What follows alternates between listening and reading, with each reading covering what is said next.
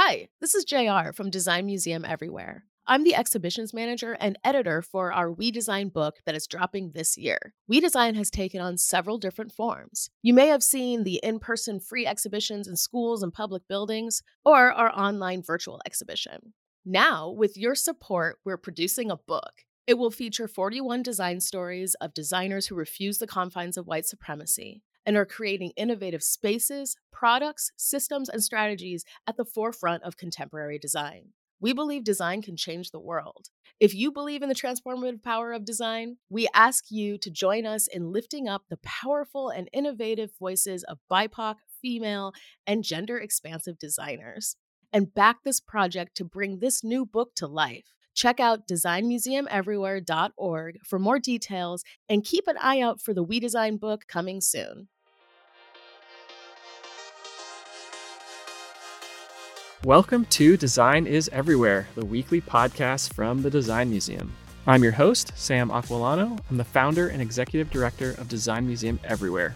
Each week on our show, we tackle a different element of design and explore how it impacts our everyday lives. We always have the help of a new guest co-host who's an expert in their field, and then together we interview a guest about their work in design, because design is everywhere, and so are we. This week, we're learning how institutions are designing equity into their decision-making process. I'll be joined by Lindsay Graff, a senior campus planner at DLR Group, a global integrated design firm with a core practice in architecture, engineering, interiors, and planning. And later on, we'll chat with Melissa Soto, program planner at California State University, Long Beach. Together, they will share how the team at DLR Group worked to capture the realities facing institutions nationwide during the pandemic by talking to people, talking to students, talking to faculty. But before we dive in, I wanted to recognize our three most recent Design Museum members. So big thank you to Rowan Hardyall, who is an individual member, Palema Ellis, another individual, and the entire College of Boston College is now a member of Design Museum Everywhere. So thank you to Chokti and Sunan for making that happen with us. And thank you, Boston College. We're so excited to have you involved. Big thanks to all our members. Your support and involvement makes what we do at the museum possible. So if you're interested in learning more about membership, whether you're an individual, a school, a company, visit our website, designmuseumeverywhere.org, and click on membership.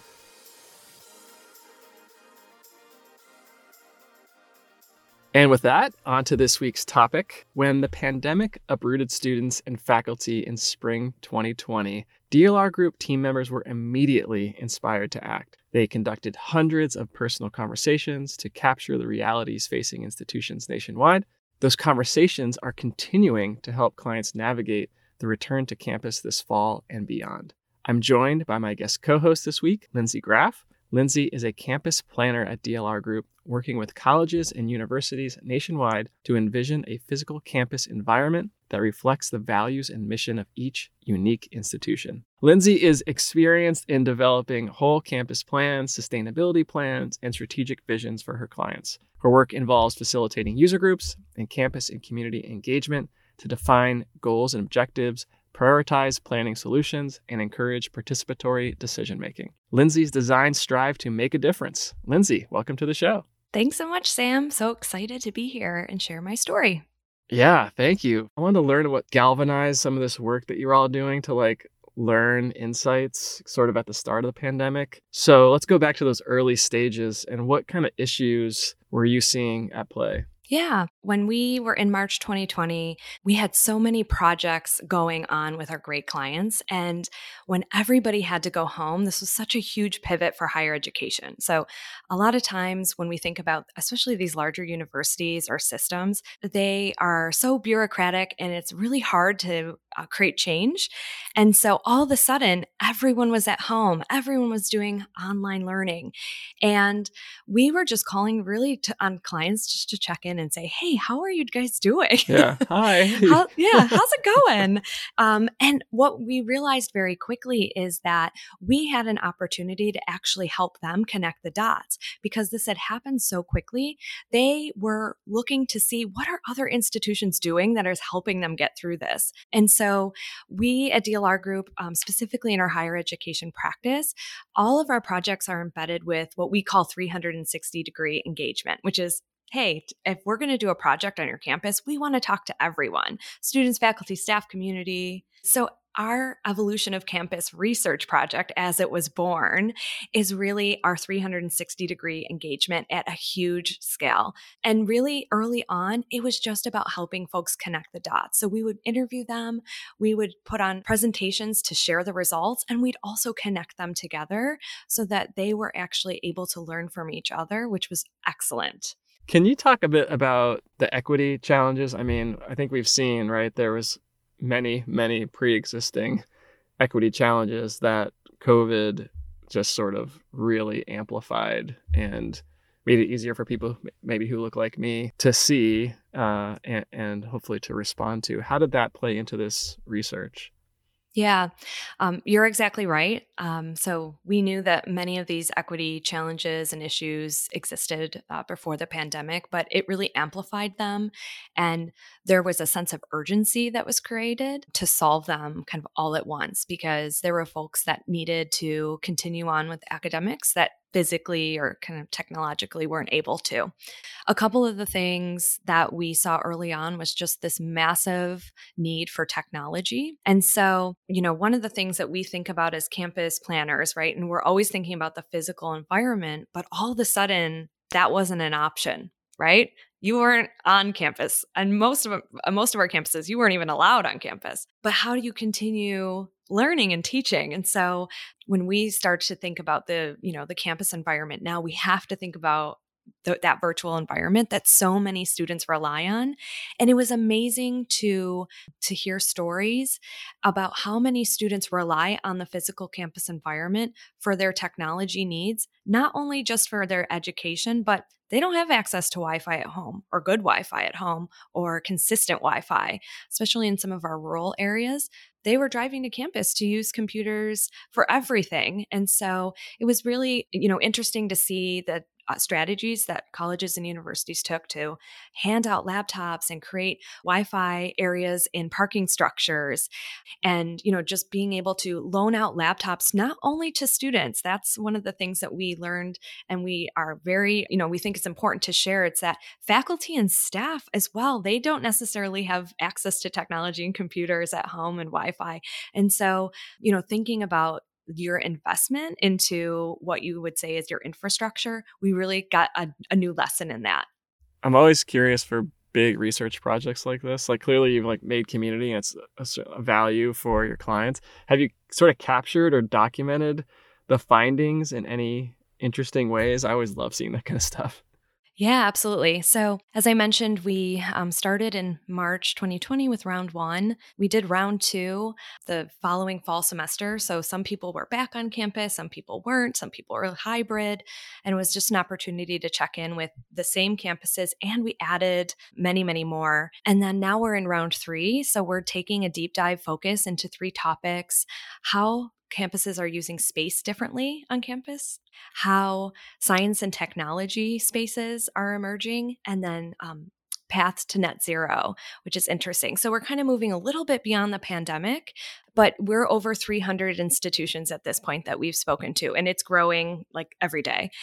We actually put everything into a public Xero site. So as we collect the information, that can all be shared out again as a way to storytell and just share information amongst our clients and other institutions that we've had the opportunity to work with. Oh, I love that. How do you translate this into sort of the future campus plan, right? Maybe making some assumptions that COVID will likely dwindle, but there might still be something. What have you learned that you're going to take into that future planning in campuses? Yeah. Well, I will say one of the things that we learned is just the importance of getting voices heard. We always knew that was important, especially as part of our, like I said, our 360-degree engagement process. But really being able to ask the right questions is something that I learned as part of this process. So it's not about just asking folks, hey, what are the spaces on campus that you like, or maybe you don't like, or what are your ideas for a new campus? We actually want to dig a little bit deeper, because we were really able to understand not just how people use the campus each day, but what the campus means for them in their daily lives. So, asking folks, where on campus do you feel safe or comfortable or frustrated or healthy? Those are the things that we really want to learn about in order to plan for the future. And being able to do that over the past year with some of the clients that we're working with now, it's been really fulfilling because it elevates our conversations to a place that we typically weren't having before. And everybody is more open to really reimagining what the campus is and kind of capitalizing on the changes. Because again, as we said, higher education really wasn't quick to move. Right. And so now that everybody has been, off campus or kind of slowly getting back to campus for the last 16 months, it's like, what can we do to capitalize on the fact that we are ripe for change and we need it? So it's been a really exciting time to plan.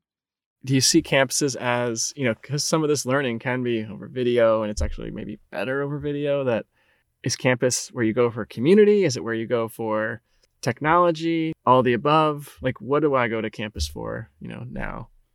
Yeah. Well, one of the things that we asked is, hey, how do students like to receive their education and how do faculty like to deliver it? And we also asked faculty, how do you think your students do best? Because those answers aren't always the right. same. And so when we compared those three questions together, it was interesting. Students really like to be on campus for things that they work on together. So that could be studying together or doing labs or active learning, project-based learning. They don't necessarily want to go to campus for the lectures, kind of that passive time. I will say the trend in higher education is to do more active learning, so that's great. So, in terms of space, we're rethinking about the lecture hall. Do we need as many as we had before? We can do that online. And the time that you spend on campus should be working together, not listening to one person stand in the front and talk. So, things like active learning, being in the library, being together for clubs and intramurals, that's all really still very important for students. They wanted to get back to campus. That was loud and clear. But for the things that they could be creating their own community to do. So clearly, pandemic, a lot of this stuff is on lockdown. You're kind of, these campuses and universities are sort of in survival mode. Is it difficult to move some of these notions into reality? Is there a big pause? Where are you seeing sort of like the thread of this work going in terms of actually designing and planning campuses? Yeah, absolutely. So I would say it was a pretty even split between campuses, colleges, universities that were able to continue the work through the pandemic. Some campuses, they just couldn't commit to continuing their planning. So a lot of projects went on hold. A lot of it is because they really wanted to do this deep engagement with the campus in person. That was the culture of their campus. And we wanted to respect that. A lot of those projects are starting up again now that folks are coming back. And it's kind of a moment of celebration. Yes, we took a pause, but here we are together. And let's pick this back up because we're planning for the future. And the future looks a lot different now than when we started these planning processes. Other clients were able to keep going. And it was really interesting to be able to open up a whole host of new tools. So we started doing digital engagement. So we were on Zoom and using tools like Mural, which is an interactive whiteboard, to be able to be still collaborative and active in our workshops, and even kind of teaching some faculty and staff about how to use some of these digital tools. And that was a great experience too, but their culture really supported that. And so it was just being respectful about where kind of meeting people where they were and understanding that, either way we're going to finish and we want it to be the best plan for you. We're picking all those projects up now, so we're super busy. Yeah. No, that's super cool. And so smart to do that research, and sounds like y'all are doing it the right way and sharing it out. So it's so awesome. So kudos and thank you so much for sharing. Yeah, thanks. Listeners, to see more of Lindsay's work, visit dlrgroup.com. And Lindsay, like I said, stick around and we'll bring Melissa Soto into the conversation after a quick break. If you like this podcast, then you will love Design Museum Everywhere. It's a museum that comes to you wherever you are. That's right. Design Museum Everywhere is all about making design education and inspiration accessible to everyone. Become a member today and join a global community of design thought leaders and change makers. Everyone can be a designer. We can all appreciate and advocate for the transformational impact that design can have. Membership starts at just $3 a month, and you get access to virtual Design Museum live events, discounts, and our Design Museum magazine sent right to your doorstep. Just go to designmuseumeverywhere.org to join today, and your name will be listed in our next issue of Design Museum magazine, which will be sent to Design Museum members all over the world. That's designmuseumeverywhere.org to be part of this global community.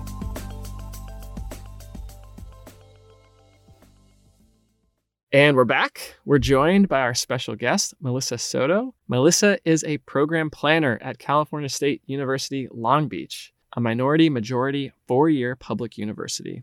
She manages long-range campus plans such as the Campus 2035 Master Plan Update, Housing Strategic Development Plan, and the Micro Mobility Plan. Her passion is campus community and stakeholder outreach to gain vital input for well-informed plans and projects that work towards equity in the built environment.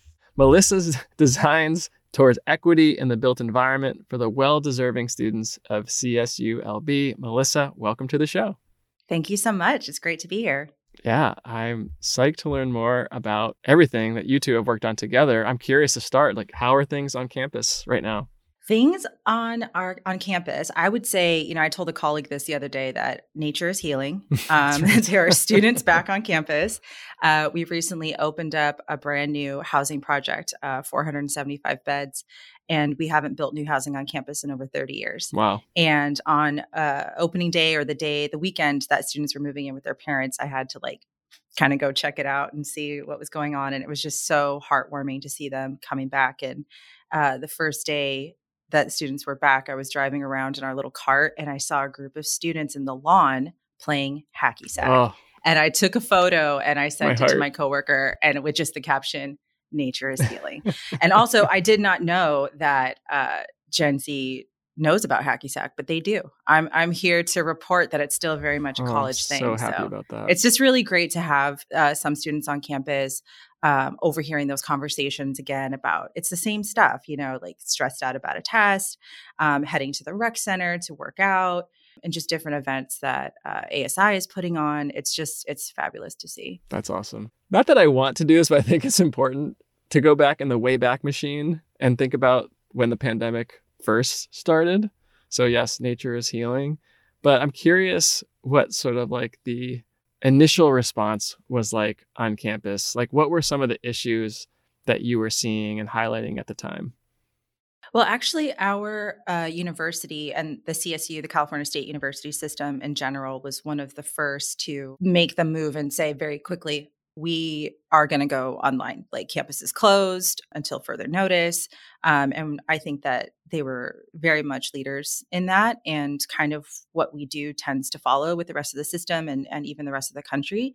So as an employee, just everyone was kind of freaking out. We didn't know what was going on. It was really nice to be able to just make that switch. And of course, no one knew how long it was going to last.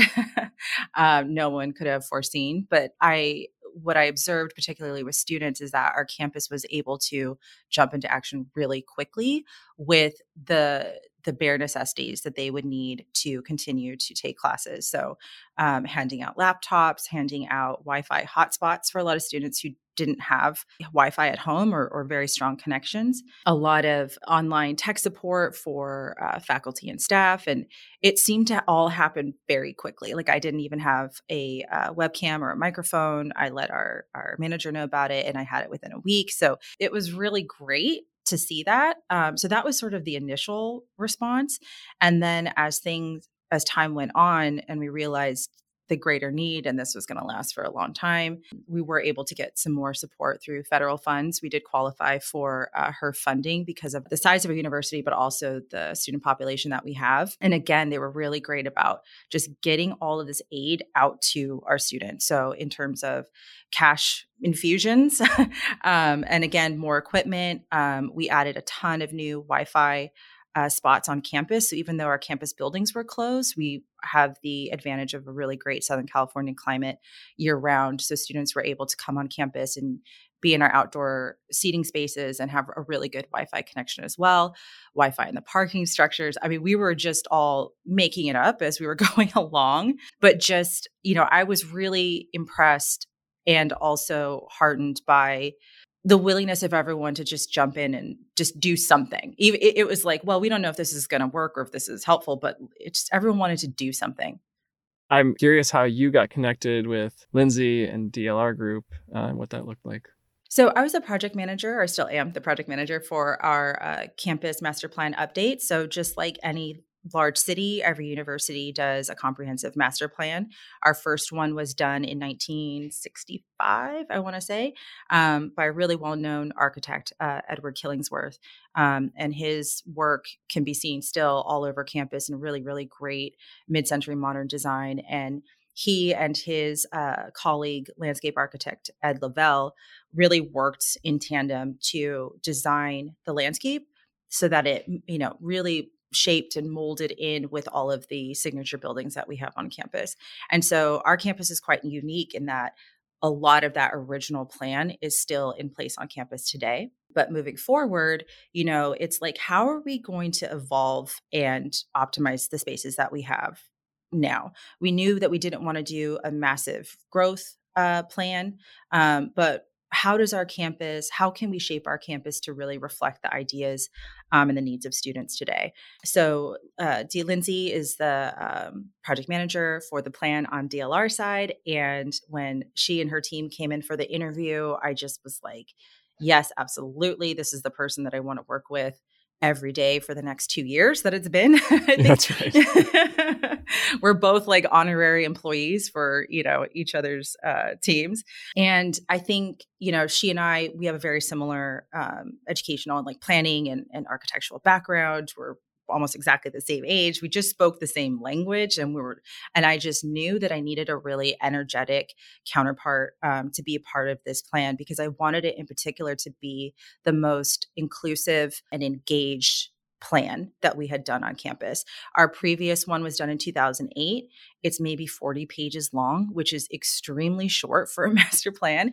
It functions very well. It says these are the buildings that have issues and these are the ones we're going to rebuild. And here's a touch on a tiny little bit on trees, but there wasn't a single voice of anybody in the entire plan. I mean, there wasn't a voice from a student. It was so generic. And when I had read that, I was like, no, the space needs to be shaped by the people who use it and live it every day. And the only way to do that is to ask people. It's wild how much planning I see done kind of super top down. You have these extremely talented, very intelligent, very well-meaning architects and planners and people making plans, and they have great ideas. They really do. But you can only know which of those are going to work until you meet the users. The users are the experts. The users know best, and they have a lot of information, a lot of issues, a lot of problems that you couldn't even imagine. So you absolutely need to talk to them first before you get any of your planning done. What is a master plan? Like, what does it look like? How do you use it every day? Well, a fun fact, it's a German metal rock band. I didn't know that. Yeah, there you go. But yeah, so a master plan, it's really a tool for any institution to use that takes a look at where do we want to move forward to in the future.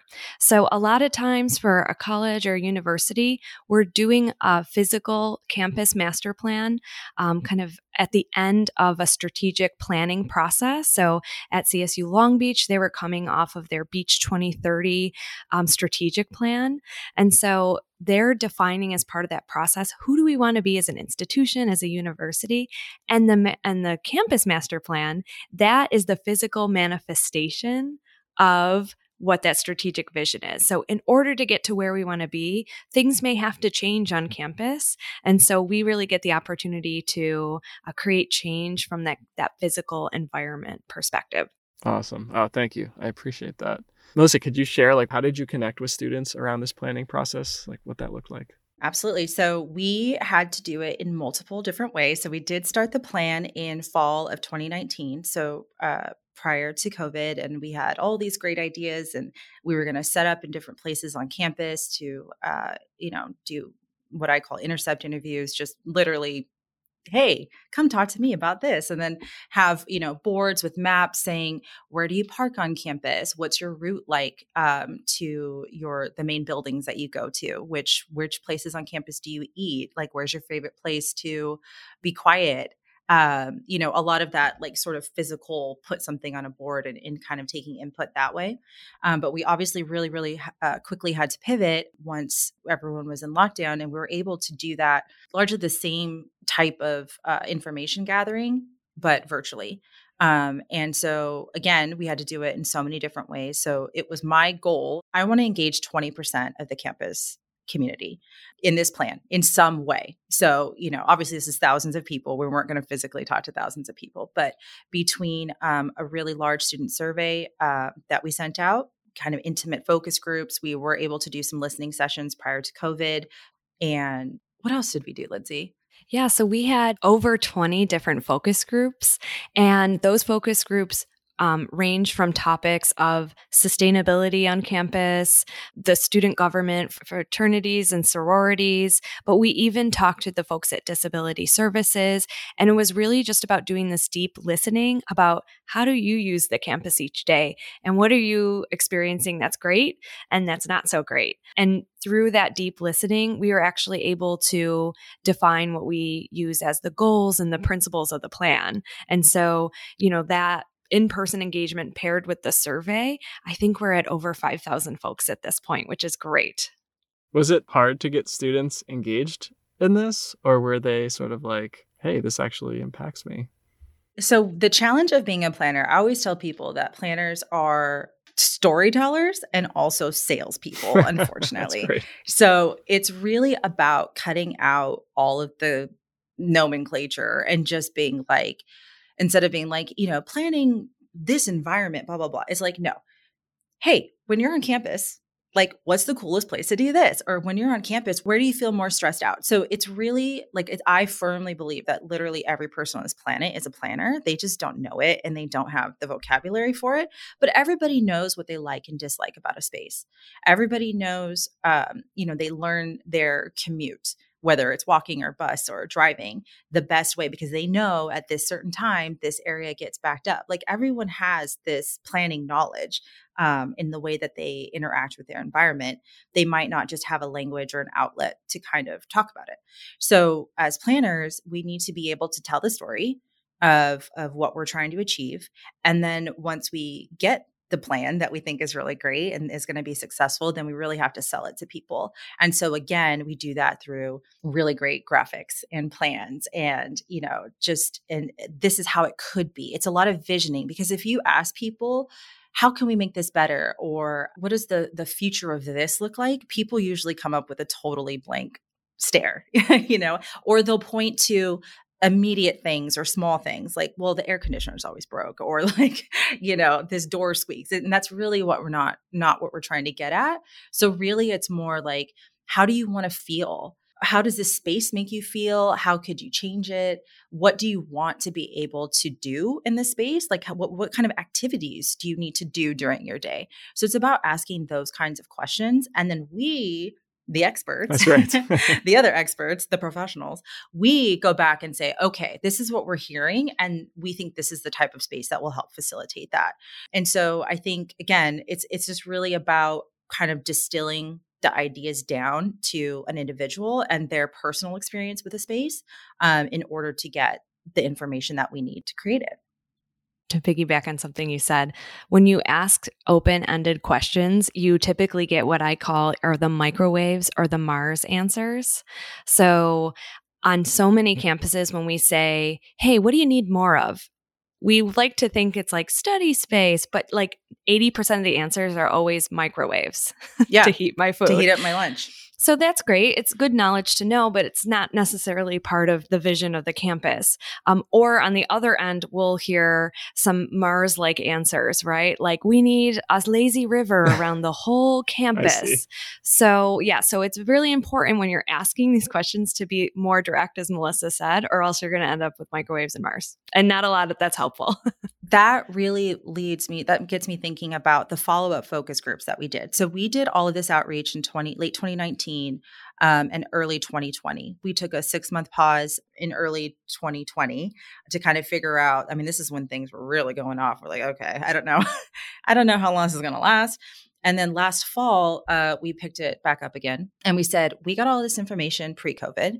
As we're still in the middle of our master plan process, we need to be able to go back and verify, is this still true?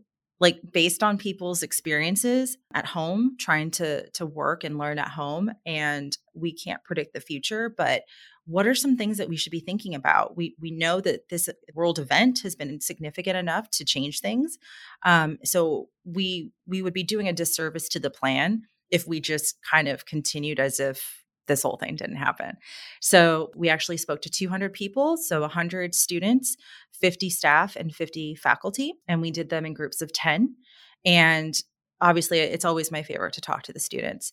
And they were extremely honest and vulnerable and open. I was just personally really touched by a lot of their stories. And it was really getting from them how they were feeling and how they were experiencing being at home for a year. They talked a lot about just feeling isolated, about feeling frustrated because, they couldn't just reach out to a peer or a friend, just someone in class next to you. Like, hey, did you get that? They didn't have that. There's some people who felt, some kind of shame around their background, their Zoom background. And that's why they always had their camera off, or they didn't want to speak up and turn their microphone on because there's just TV and there's sirens and there's crazy things going on in the background. And so they weren't able to focus. And really what we gleaned from those focus groups was that place will always be extremely important. The campus as a place is vital.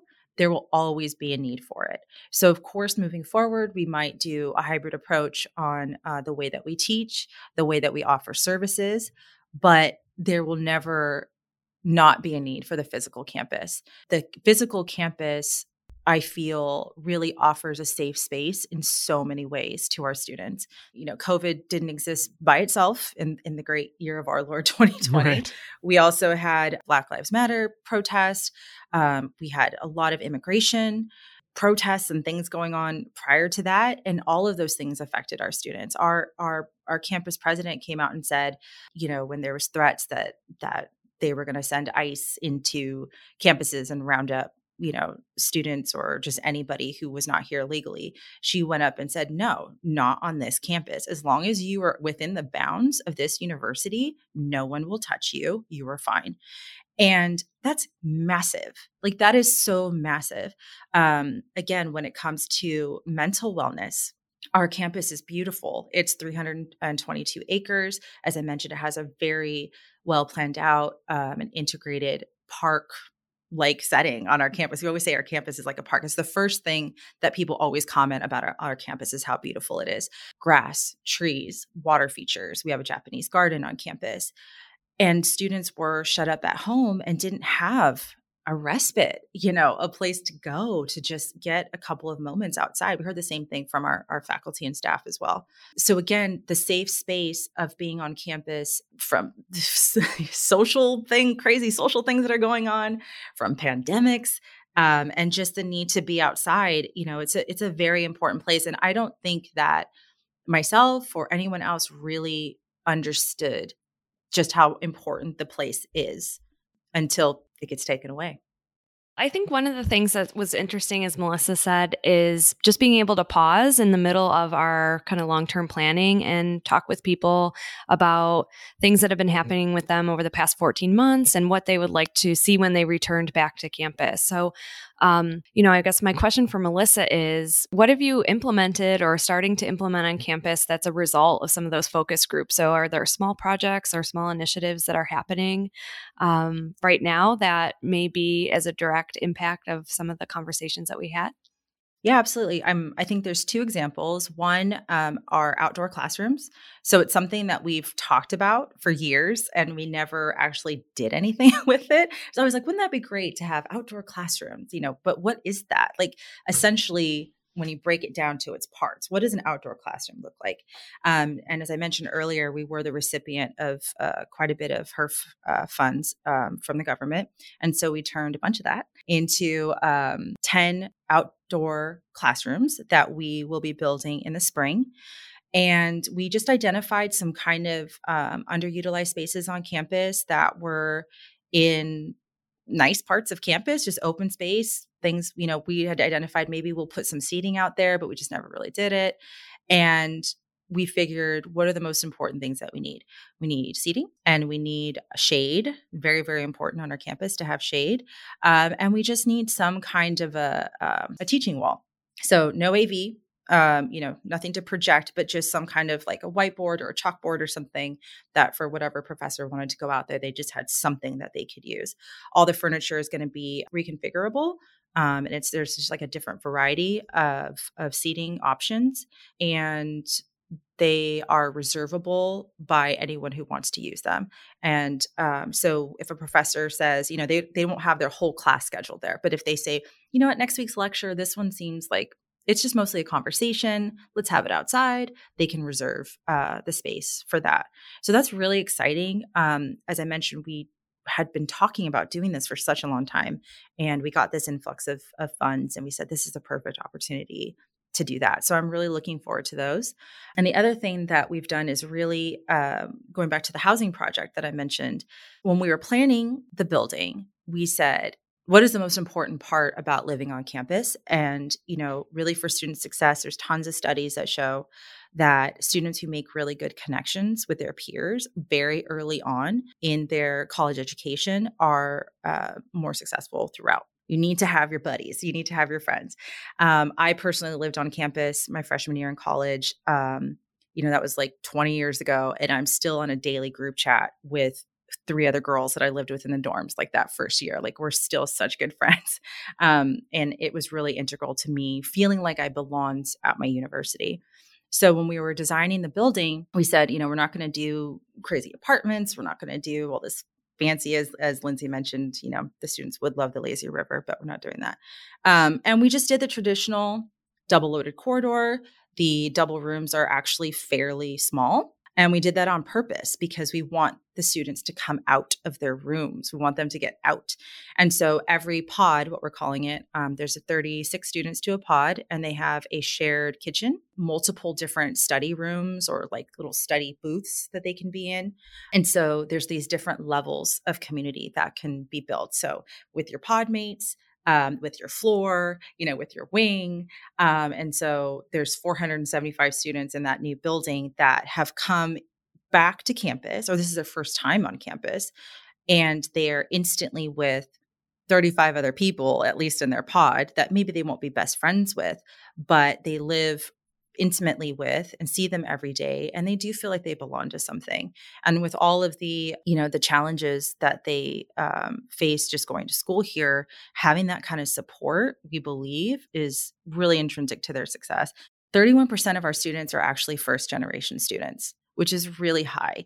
They don't have a model of how to navigate college. They don't have an older sister, a cousin, their parents who went to college and said, this is kind of what you need to do. They're just going into it totally blind. And I guess I'll figure this out. So who better than with all of your peers to figure it out together? So I will say that we, in the housing, the outdoor classrooms, additional study spaces that we're trying to open up on campus, anything that gets students together is really our focus. Obviously, socially distant. Everyone's still really good about wearing their masks and all that. But really, it's about they've been at home for so long, isolated. And when they're here, they're able to have encounters with other students and to have some of that idea share while they're here. To wrap up, I'm curious if you could both sort of like share advice with your previous selves before you did this work. So Lindsay, like what advice would you give to designers and planners who are thinking like, how do I make room for this type of research in my process, again, thinking about how impactful it can be. Yeah. I think for me, what we always kind of assumed is that we needed to physically be there on campus, and that was the only way that we could engage with people. And so as a planner who works nationally, I was on a plane almost every week flying around to different colleges and universities. And I loved doing that. But I will say, for ourselves as well as, architects and planners, having to switch to digital platforms to communicate with our clients, it's been really helpful because we are actually more accessible if you let us engage with you digitally. And so, again, we were actually able to do more engagement, hear more voices, and get more ideas and thoughts from students and faculty and staff, actually because we were digital, which was great. It was a really important part of the process. So, I think now we're always asking clients, and again, it depends on what's culturally okay for the institution, but we're always saying, hey, there is this other opportunity to let us do this digitally. And sometimes it's actually just as good or better. Yeah, absolutely. I would say too, along the same lines, is the advice I would give to anyone embarking on a plan or a project or a design that needs a lot of input. Just when you think you have enough input, go do more. You have not heard everything. There's always something new to be learned. As I mentioned, 37,000 different experiences on this campus. We tried to engage with 20%.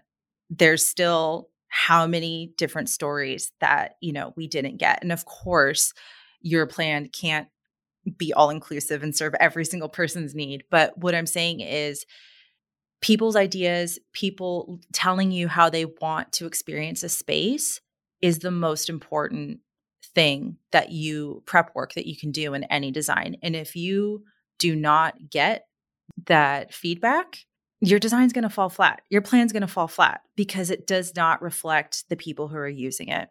It's as simple as that. We don't build spaces for anyone else but humans. So unless you're, involving as many humans as possible, and having them influence the work that you do, it's just not going to be as good as it can be. So talk to everyone. And then talk to their mom, and then talk to their neighbor. I love that. That's a great place to end on. Melissa, thank you so much for being here and sharing your experience. It's been great. Yeah, thank you. It was fun. Always a pleasure. Listeners, to see more of Melissa's work, check out Cal State University Long Beach's website. It's at csulb.edu.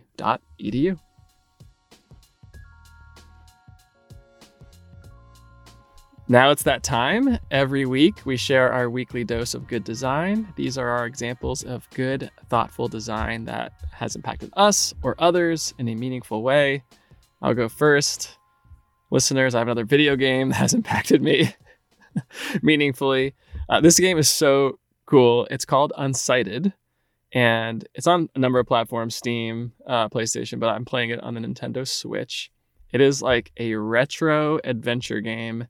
It's like the pixel art is incredible and beautiful. I haven't seen pixel art this good in many years. This was developed by Studio Pixel Punk, which I believe is 2 women in Brazil. I'm always amazed that like 2 people can create like this like 100-hour video game. And it was published by Humble Games. Basically, you are a character named Alma, who is an android.